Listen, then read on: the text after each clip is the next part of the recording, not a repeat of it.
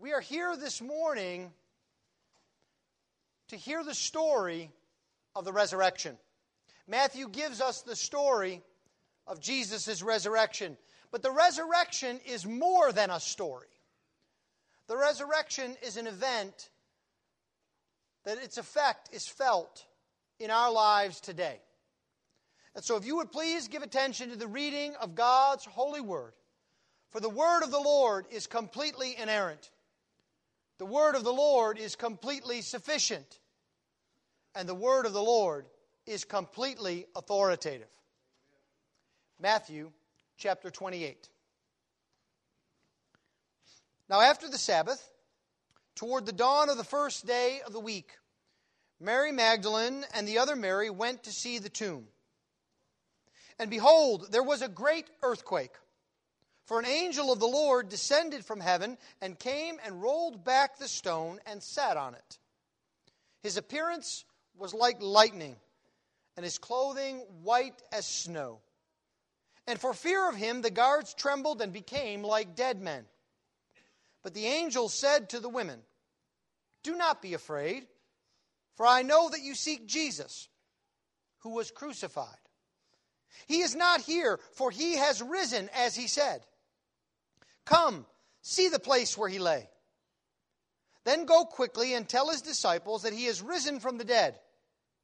And behold, he is going before you to Galilee. There you will see him. See, I have told you." So they departed quickly from the tomb with fear and great joy, and ran to tell his disciples. And behold, Jesus met them and said, "Greetings." And they came up and took hold of his feet and worshipped him. Then Jesus said to them, "Do not be afraid. Go and tell my brothers to go to Galilee, and there they will see me." While they were going, behold, some of the guard went into the city and told the chief priests all that had taken place. And when they had assembled with the elders and taken counsel, they gave a sufficient sum of money to the soldiers and said, "Tell people his disciples came by night and stole him away while we were asleep. And if this comes to the governor's ears, we will satisfy him and keep you out of trouble." So they took the money and did as they were directed. And this story has been spread among the Jews to this day. Now the 11 disciples went to Galilee, to the mountain to which Jesus had directed them. And when they saw him, they worshipped him. But some doubted. And Jesus came and said to them, "All authority in heaven and on earth has been given to me. Go, therefore, and make disciples of all nations, baptizing them in the name of the Father, and of the Son, and of the Holy Spirit, teaching them to observe all that I have commanded you. And behold, I am with you always, to the end of the age." Thus far the reading of God's holy word. Let's pray for his blessing upon it. Let's pray together. O Lord our God, Lord, we need your word. We are lost without the truth of your word. And yet, Lord, we also need your Spirit, for we cannot understand your word on our own. Our minds are darkened. Our hearts are hard. Lord, we ask that by the power of your Spirit, you would attend your word. You would lift us up by it, that we might see the Lord Jesus Christ. This we ask in Christ's precious name. Amen. Well, this morning we come to one account in the Bible of the resurrection of our Lord Jesus Christ. There are 4 Gospels, and each of the Gospels has an account of Christ's resurrection. They are complementary accounts that agree in the main, but each provides significant details that the others do not. And so we can look at all of them together and to get a full account of Jesus' resurrection.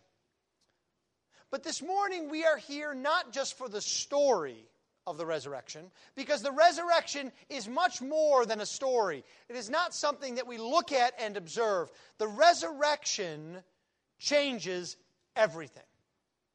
Because of the resurrection, believers in the Lord Jesus Christ are never the same. Because of the resurrection, the world that God has created is never the same. The resurrection changes everything. And I'd like us I'd like us to see three things this morning that Matthew wants us to notice from this account. First, we see that the resurrection liberates believers. The resurrection frees believers from fear and brings them joy. Second, we see that the resurrection hardens sinners, because those who do not believe on the Lord Jesus Christ are not affected by the resurrection in some generic positive way. No, instead, it hardens them in their opposition to King Jesus. And then thirdly, the resurrection focuses us. It focuses the church.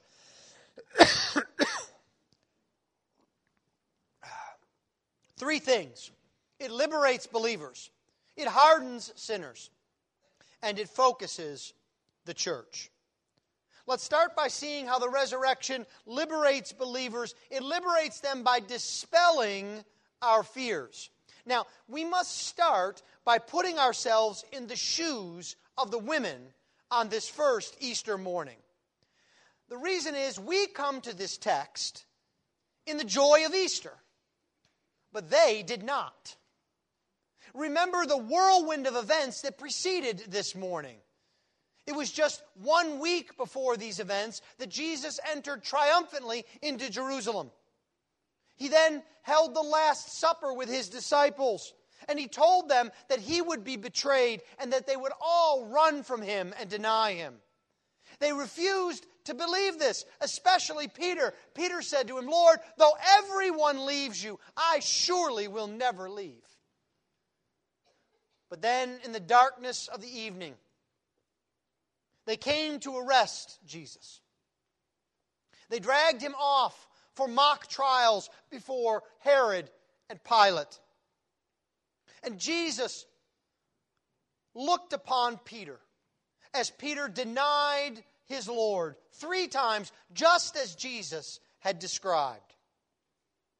And then, of course, there was the brutal death on the cross. A death of shame, of that of a criminal. Jesus suffered and died upon the cross. And so, at this point, all of this must have seemed a bit unreal to these women. They had believed Jesus. They had followed him. They knew that he was the hope of Israel. And now everything had gone horribly wrong. The enemies of Jesus had won. They had put him to death. And these women did not know what to do now.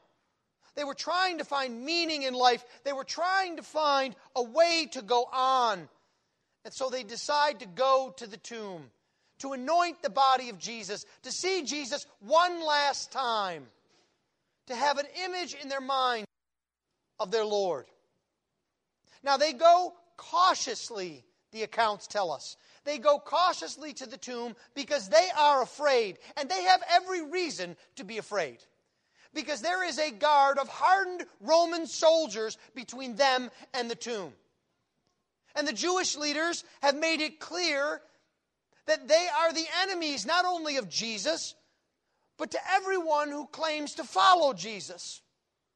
And now Jesus is gone. There's no one to protect them. You remember in other accounts in the Gospels, when the Pharisees and the Sadducees came after Jesus, Jesus showed no fear and he was able to remain safe. But now, if you are one of these women, you must imagine, Jesus isn't here to protect me now. What will come of me? They're so struck by fear that they're not even thinking clearly. Have you ever had that happen to you? You're so fearful that you are doing things that make no sense. That's what is happening here in our text. Because they come, we know from the other account, toward the tomb and say to each other, what do we do now? We have these plans to anoint the body, but remember, there's a gigantic stone in front of the tomb. How can we possibly move this stone? And so that tells us that as they went on this journey, they were not thinking properly. Otherwise, they would have brought someone to help, or they would have come up with a plan. They wouldn't have just hoped that somehow it would work out. Now, as bad off as the women are, the disciples are in worse shape. Judas had betrayed Jesus and had killed himself. 9 of the disciples had fled completely. Only Peter and John had remained that dark day. And Peter had denied the Lord Jesus Christ and had run away mourning.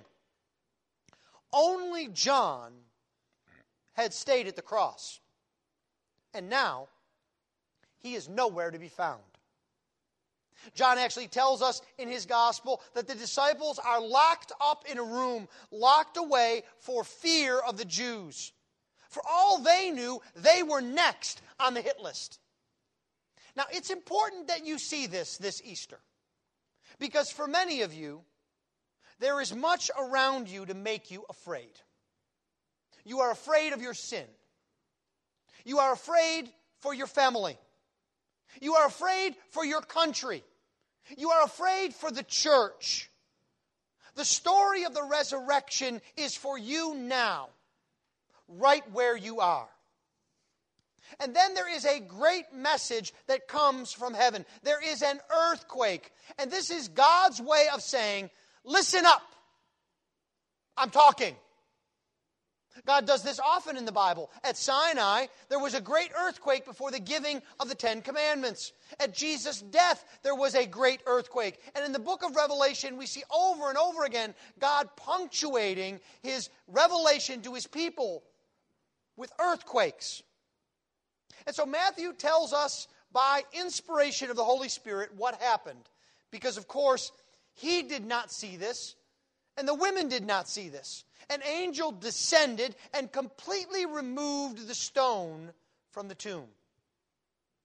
That is no small feat. And it happened suddenly. That's what Matthew means when he uses the word behold. Behold means quickly. Look, it's happening right now. And this is an important detail that Matthew gives us. Why is it important for us to see that the stone was rolled away? If you think about it, Jesus didn't need the stone rolled away. Jesus is already gone before the stone is rolled away. And we see later that Jesus is able to pass through doorways into locked rooms with His resurrection body. So the stone didn't need to be moved for Jesus. I think oftentimes we come to this text and we think it's obvious. The stone had to be moved so Jesus could get out. But the Bible tells us that that's not the case. Well, if that's true, then why bother moving the stone at all? The reason why the stone is moved is because we need to see. We need to look in and see the truth of the resurrection. It's for the women to see. It's for all of us to see that Jesus is no longer in the grave, that He lives. Now, why do we need to see this? The angel answers this question for us in verse 5. But the angel said to the women, "Do not be afraid, for I know that you seek Jesus who was crucified." Now, it's interesting. The word that is translated "said" here is actually the word "answered." Now, you can see why our translators don't use the English word "answered" here, because it doesn't make much sense for the angel to answer something that the women have never asked. The angel speaks first. So what is the angel answering? I think this is a clue from Matthew. What the angel is answering is not the words of the women, but he is answering their fear. He knows they're afraid. And he tells them, do not be afraid. He comforts them immediately. And there is the most ironic good news that could ever come. The good news is Jesus isn't here. Stop and think about that for a moment. They came to see Jesus. They were hoping to see Jesus. They might be disappointed that they can't see Jesus, but it is the best news not only for them, but for all of Jesus' people that he is not there any longer. Now, the angel says to them, "Come here. Come closely," he says. He uses a gentle turn of phrase. Come here. The way you might speak to your children. There's great gentleness in his voice. Now, I want you to note a further irony here. The women are emboldened, and they go to the angel and to the tomb. While the hardened soldiers, the battle-weary soldiers, are struck with fear and are struck like dead. They faint dead away. This is what happens. This is what the resurrection does. It does away with our fear of death, our fear of loneliness, our fear of defeat, our fear of sorrow. It shows us that Jesus is the one in control. And no matter what the world says, it shows us that Jesus keeps his promises. It does away with fear. But there is more to this story than come. Next, the women are told to go and tell. And there is an immediate sense of joy in these words. Go, and go quickly, the angel says. Run, women, run. Go with a purpose. Go and tell the disciples that what Jesus said was true. Now, there is a gentle rebuke in verse 6. He is not here, for he is risen, the angel says, as he said. Now, Jesus had told the disciples over and over again that he would rise on the third day. And so this sight is designed to give great joy to not only the women, but all of the disciples. Because what Jesus said is true, even when all appearances were against it. Over and over again, when Peter had confessed that Jesus was the Christ, Jesus had told him that he would rise again on the third day. Again, after the transfiguration, Jesus told his disciples that he would rise again on the third day. Even the Jews knew this. We see that in the previous chapter, 27, and verse 64, 63. We remember how that impostor said, while he was still alive, after 3 days I will rise. Jesus had said this over and over again. But what we have here is no feel-good story. It's not a moral victory. It's all true, just as Jesus had said. Can you imagine their joy at hearing that? Have you ever gotten good news when you only expected more bad news? The whole thing is turned upside down, isn't it? You might even get to the point where you dance because you are so joyful at what is happening. There is nothing like it. Joy rains down on you. And there is so much joy here that it overwhelms their fear. Now, you could understand why they would fear or be in awe of an angel. And they still were in verse 8. They departed quickly from the tomb with fear and great joy and ran to tell his disciples. But I want you to notice a little detail that Matthew gives us. They had fear, but they had great joy. Their joy was great. And I love this aspect of the Greek language that works in even with our modern English. Do you know what kind of joy they had? They had mega joy. They had supersized joy. The joy reigned over them and cast out all fear. Can it get any better than this? The answer is yes. Because Jesus himself meets them. Now notice how caring Jesus is. He greets them simply. He met them and said, "Greetings." Now again, this is a perfectly fine translation, but I think sometimes it doesn't get the sense for us, because I doubt many of us walk up to our neighbors and friends and say, "Greetings." We're more likely to say something like, "Hello," or "Good morning." If you were to say that in Jesus' day, this is what you would say. Greetings is also hello. It's good morning. Look at how compassionate, look at how familiar Jesus is with them. They might expect that after the resurrection that Jesus had changed, that maybe he was beyond them, that maybe he wouldn't speak to them. And he comes right down to their level and says, "Hello." Unlike the disciples on the road to Emmaus, they immediately recognize that it's Jesus. How kind of Jesus to these women. And their joy is made concrete and it is made real. Again, Matthew gives us an important detail. They take hold of his feet. Jesus is really there. His body is real. He is back with them. He is not a spirit. He has a true body.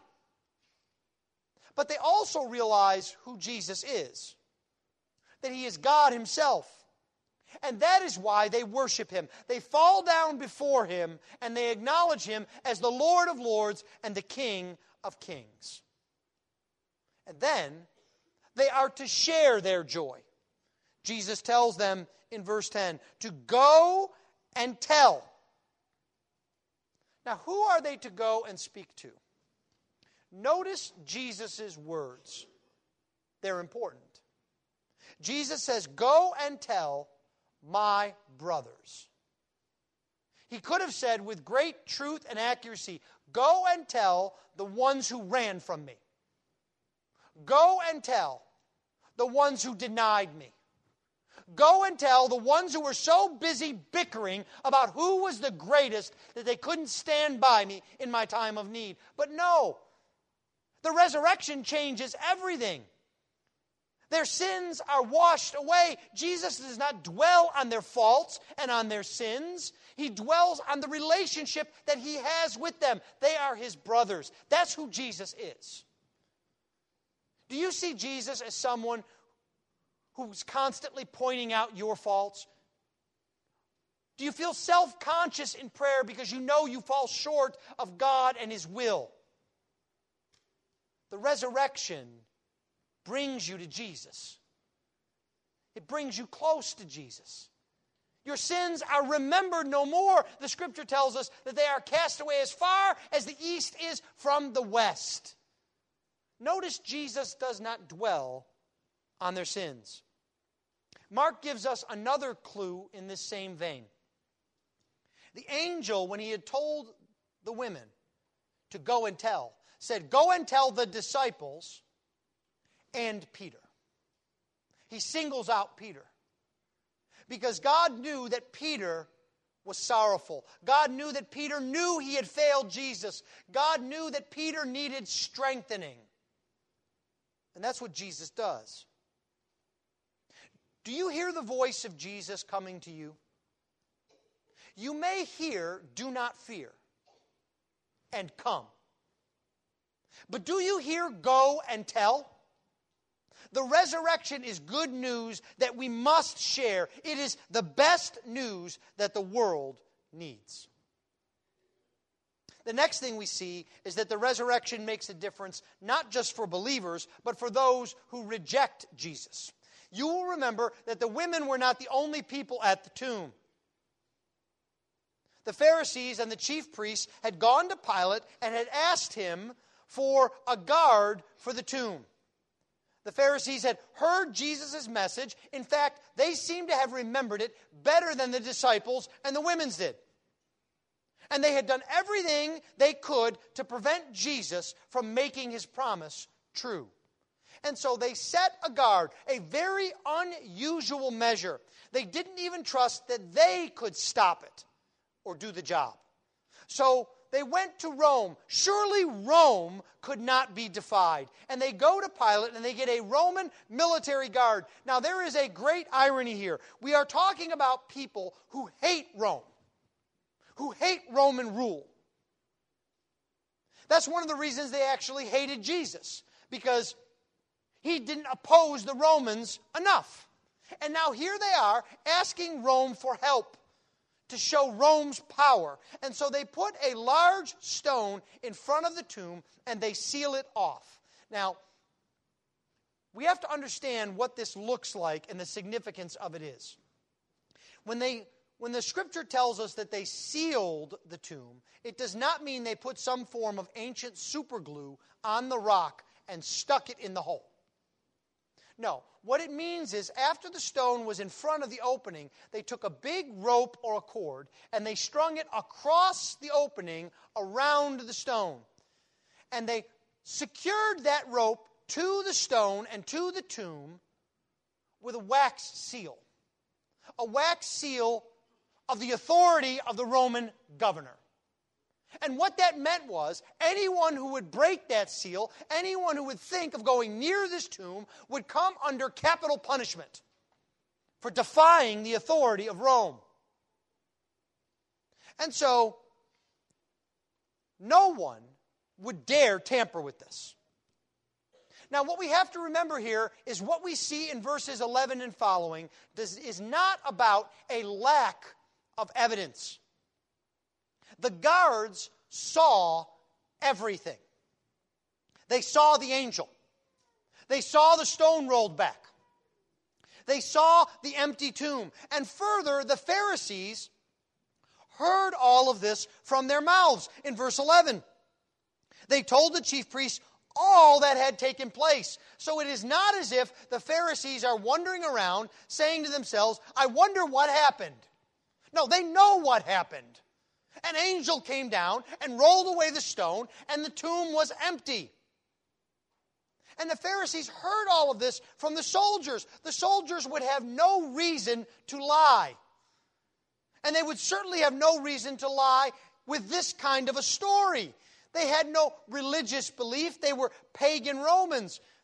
They would have been far better off, if they were going to lie, to say to the Pharisees, well, you know what happened was 200 of Jesus' disciples came in the middle of the night, and they sprang on us by surprise, and we fought them as hard as we could, but we were overcome, and they tied us up, and then they dragged away the stone, and they took away the body. That's a good lie, so to speak. It's not a good lie for a pagan Roman to say, well, you see, an angel of God came down and rolled the stone away, and then told some women that Jesus was risen from the dead. That's not exactly the lie you come up with, at least as your first attempt. Now, how do the Pharisees respond to this? Do they repent of their opposition to Jesus? Do they see that what happened is what Jesus predicted and it is exactly what occurred? If so, that should tell them a bit about who Jesus is. No. What they do is they gather together and they take counsel. And as soon as we hear that word, we know bad things are about to happen. Because this verb for take counsel is used 5 times in Matthew. Sometimes it's translating conspire.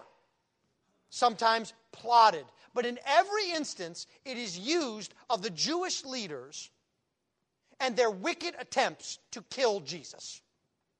That's their response. The point is, instead of bringing them to repentance, the news of the resurrection causes them to harden in their sin. Now, this should be a sobering thought. Because if you are here today and you have not put your trust in Jesus, if you do not believe that He died to save you from your sin and rose again to make you right with God, you are in danger. Danger of being hardened in your sin. Of going through the motions of Easter, thinking that will be enough. It is not. Hearing the Easter story will not save you. Only believing in the one who rose again will. But the Jews are not the only unbelievers here. There is also the matter of the soldiers. These are men who would have prided themselves on their professionalism. They were a part of the greatest army on the face of the earth. They had conquered the known world. And they had been given an important task by the governor himself. Now, Pilate was not some minor figure.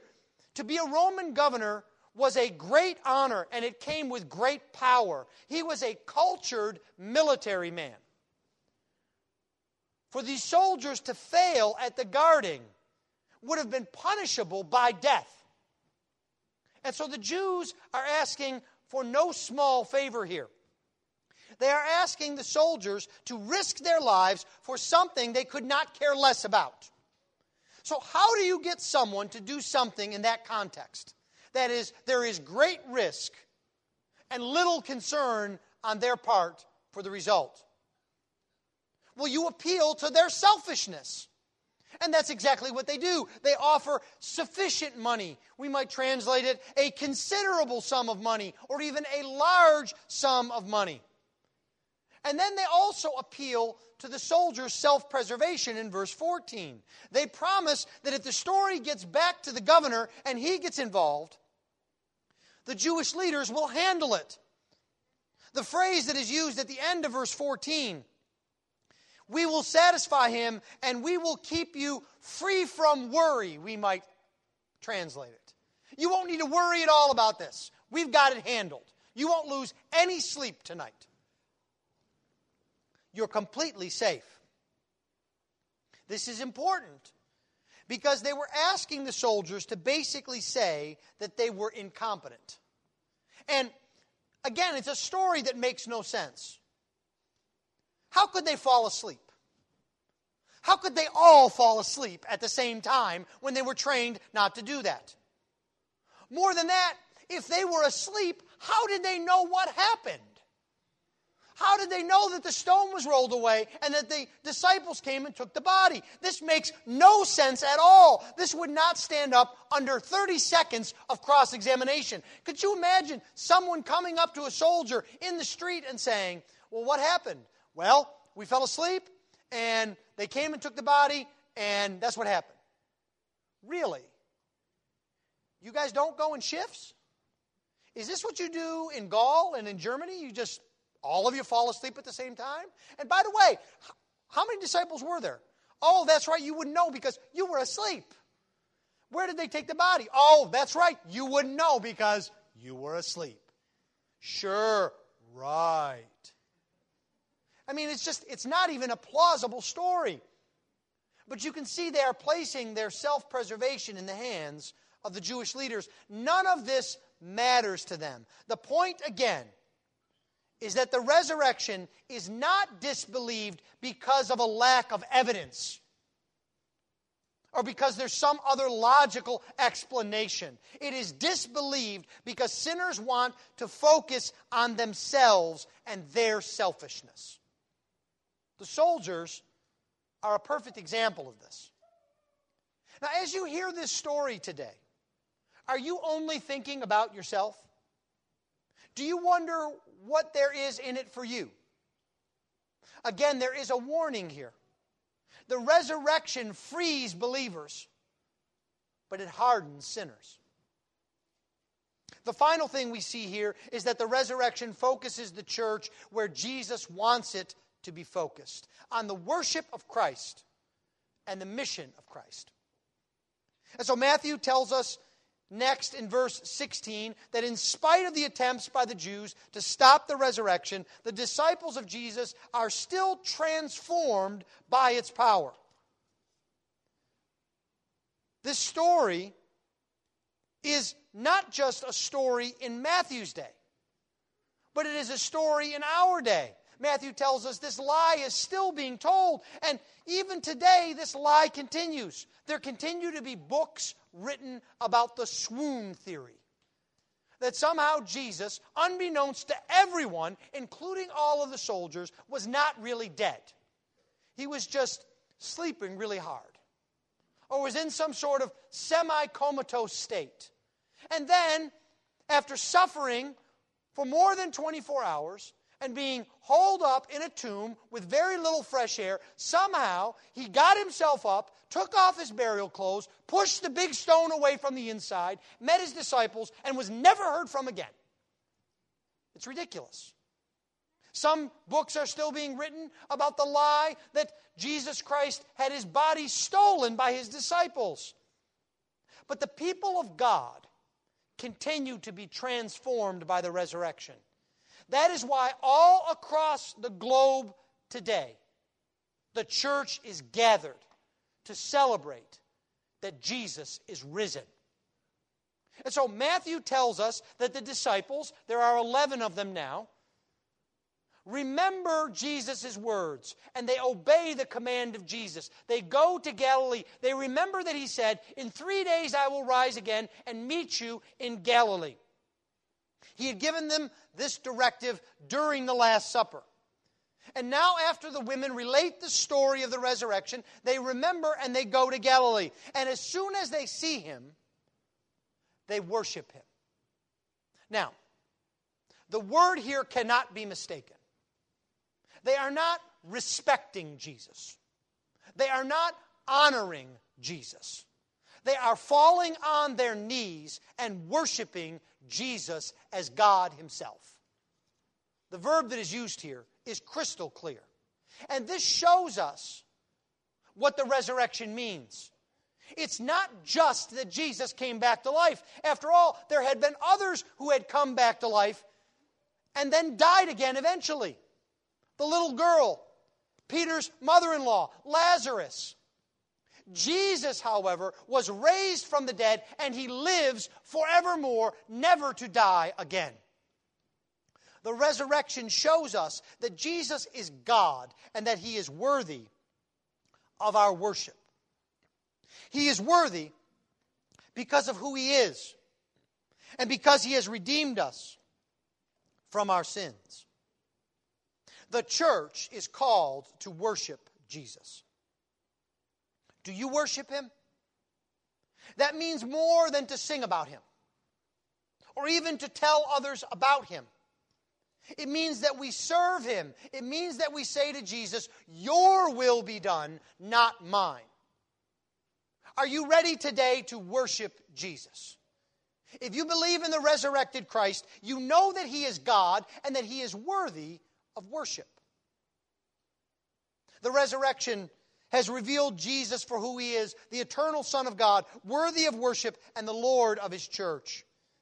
Now, it is not that Jesus has changed. Jesus is the same yesterday, today, and forever. But it is that by the resurrection, Jesus is now seen in all of his glory. And the resurrection makes it clear to us that Jesus is in charge. There is no more doubting that. And so Matthew ends his gospel with Jesus sending his church, that is us, on a mission. The resurrection makes it clear that Jesus has the authority to set the mission. And so what has been called the Great Claim precedes the Great Commission. The authority that Jesus has is complete. He tells us that he has all authority in heaven and on earth. It has been given to him. Now, does that mean that Jesus had no authority before? No. Because Jesus had authority over illness, over demons, even over death. But what it means is that now as the resurrected mediator, all authority is now Jesus's. This is a promise for us to hold on to. We know that we have Jesus to lean upon when we are in times of difficulty or of struggle. And this is important because the mission he has given to us is an important one and a challenging one. Now, verses 19 and 20 of Matthew 28 are often the subject of an entire sermon. So here we only have time to summarize them in the context of the mission of the resurrected Christ. And so Jesus tells them and us that they are to replicate themselves. They are to make disciples. That's what Jesus did. When He rose from the grave. The angel said, "Go and tell his disciples." And now we are to obey Jesus and to make disciples. That is the main verb of this sentence. It is the mission that we are sent on. So how do we make disciples? We're not Jesus. We don't have his authority. We do it by obeying our Lord. The resurrected Jesus has all authority. That includes his authority over you and over me. He tells us to go. He tells us to baptize. He tells us to teach all that he has commanded. We do not need to wonder. We have our focus given to us by the risen Christ. In conclusion, the resurrection changes everything. All of recorded history can be divided into before and after. It is not just an encouraging story. It is the great event that frees believers, that reveals the sin of unbelievers, and gives purpose to the lives of God's people. It is our hope. It is the fulfillment of promise. Christian, have no fear. In the world, you have tribulation. But Jesus has overcome the world. Come, see, and worship Christ, the risen King. Let's pray.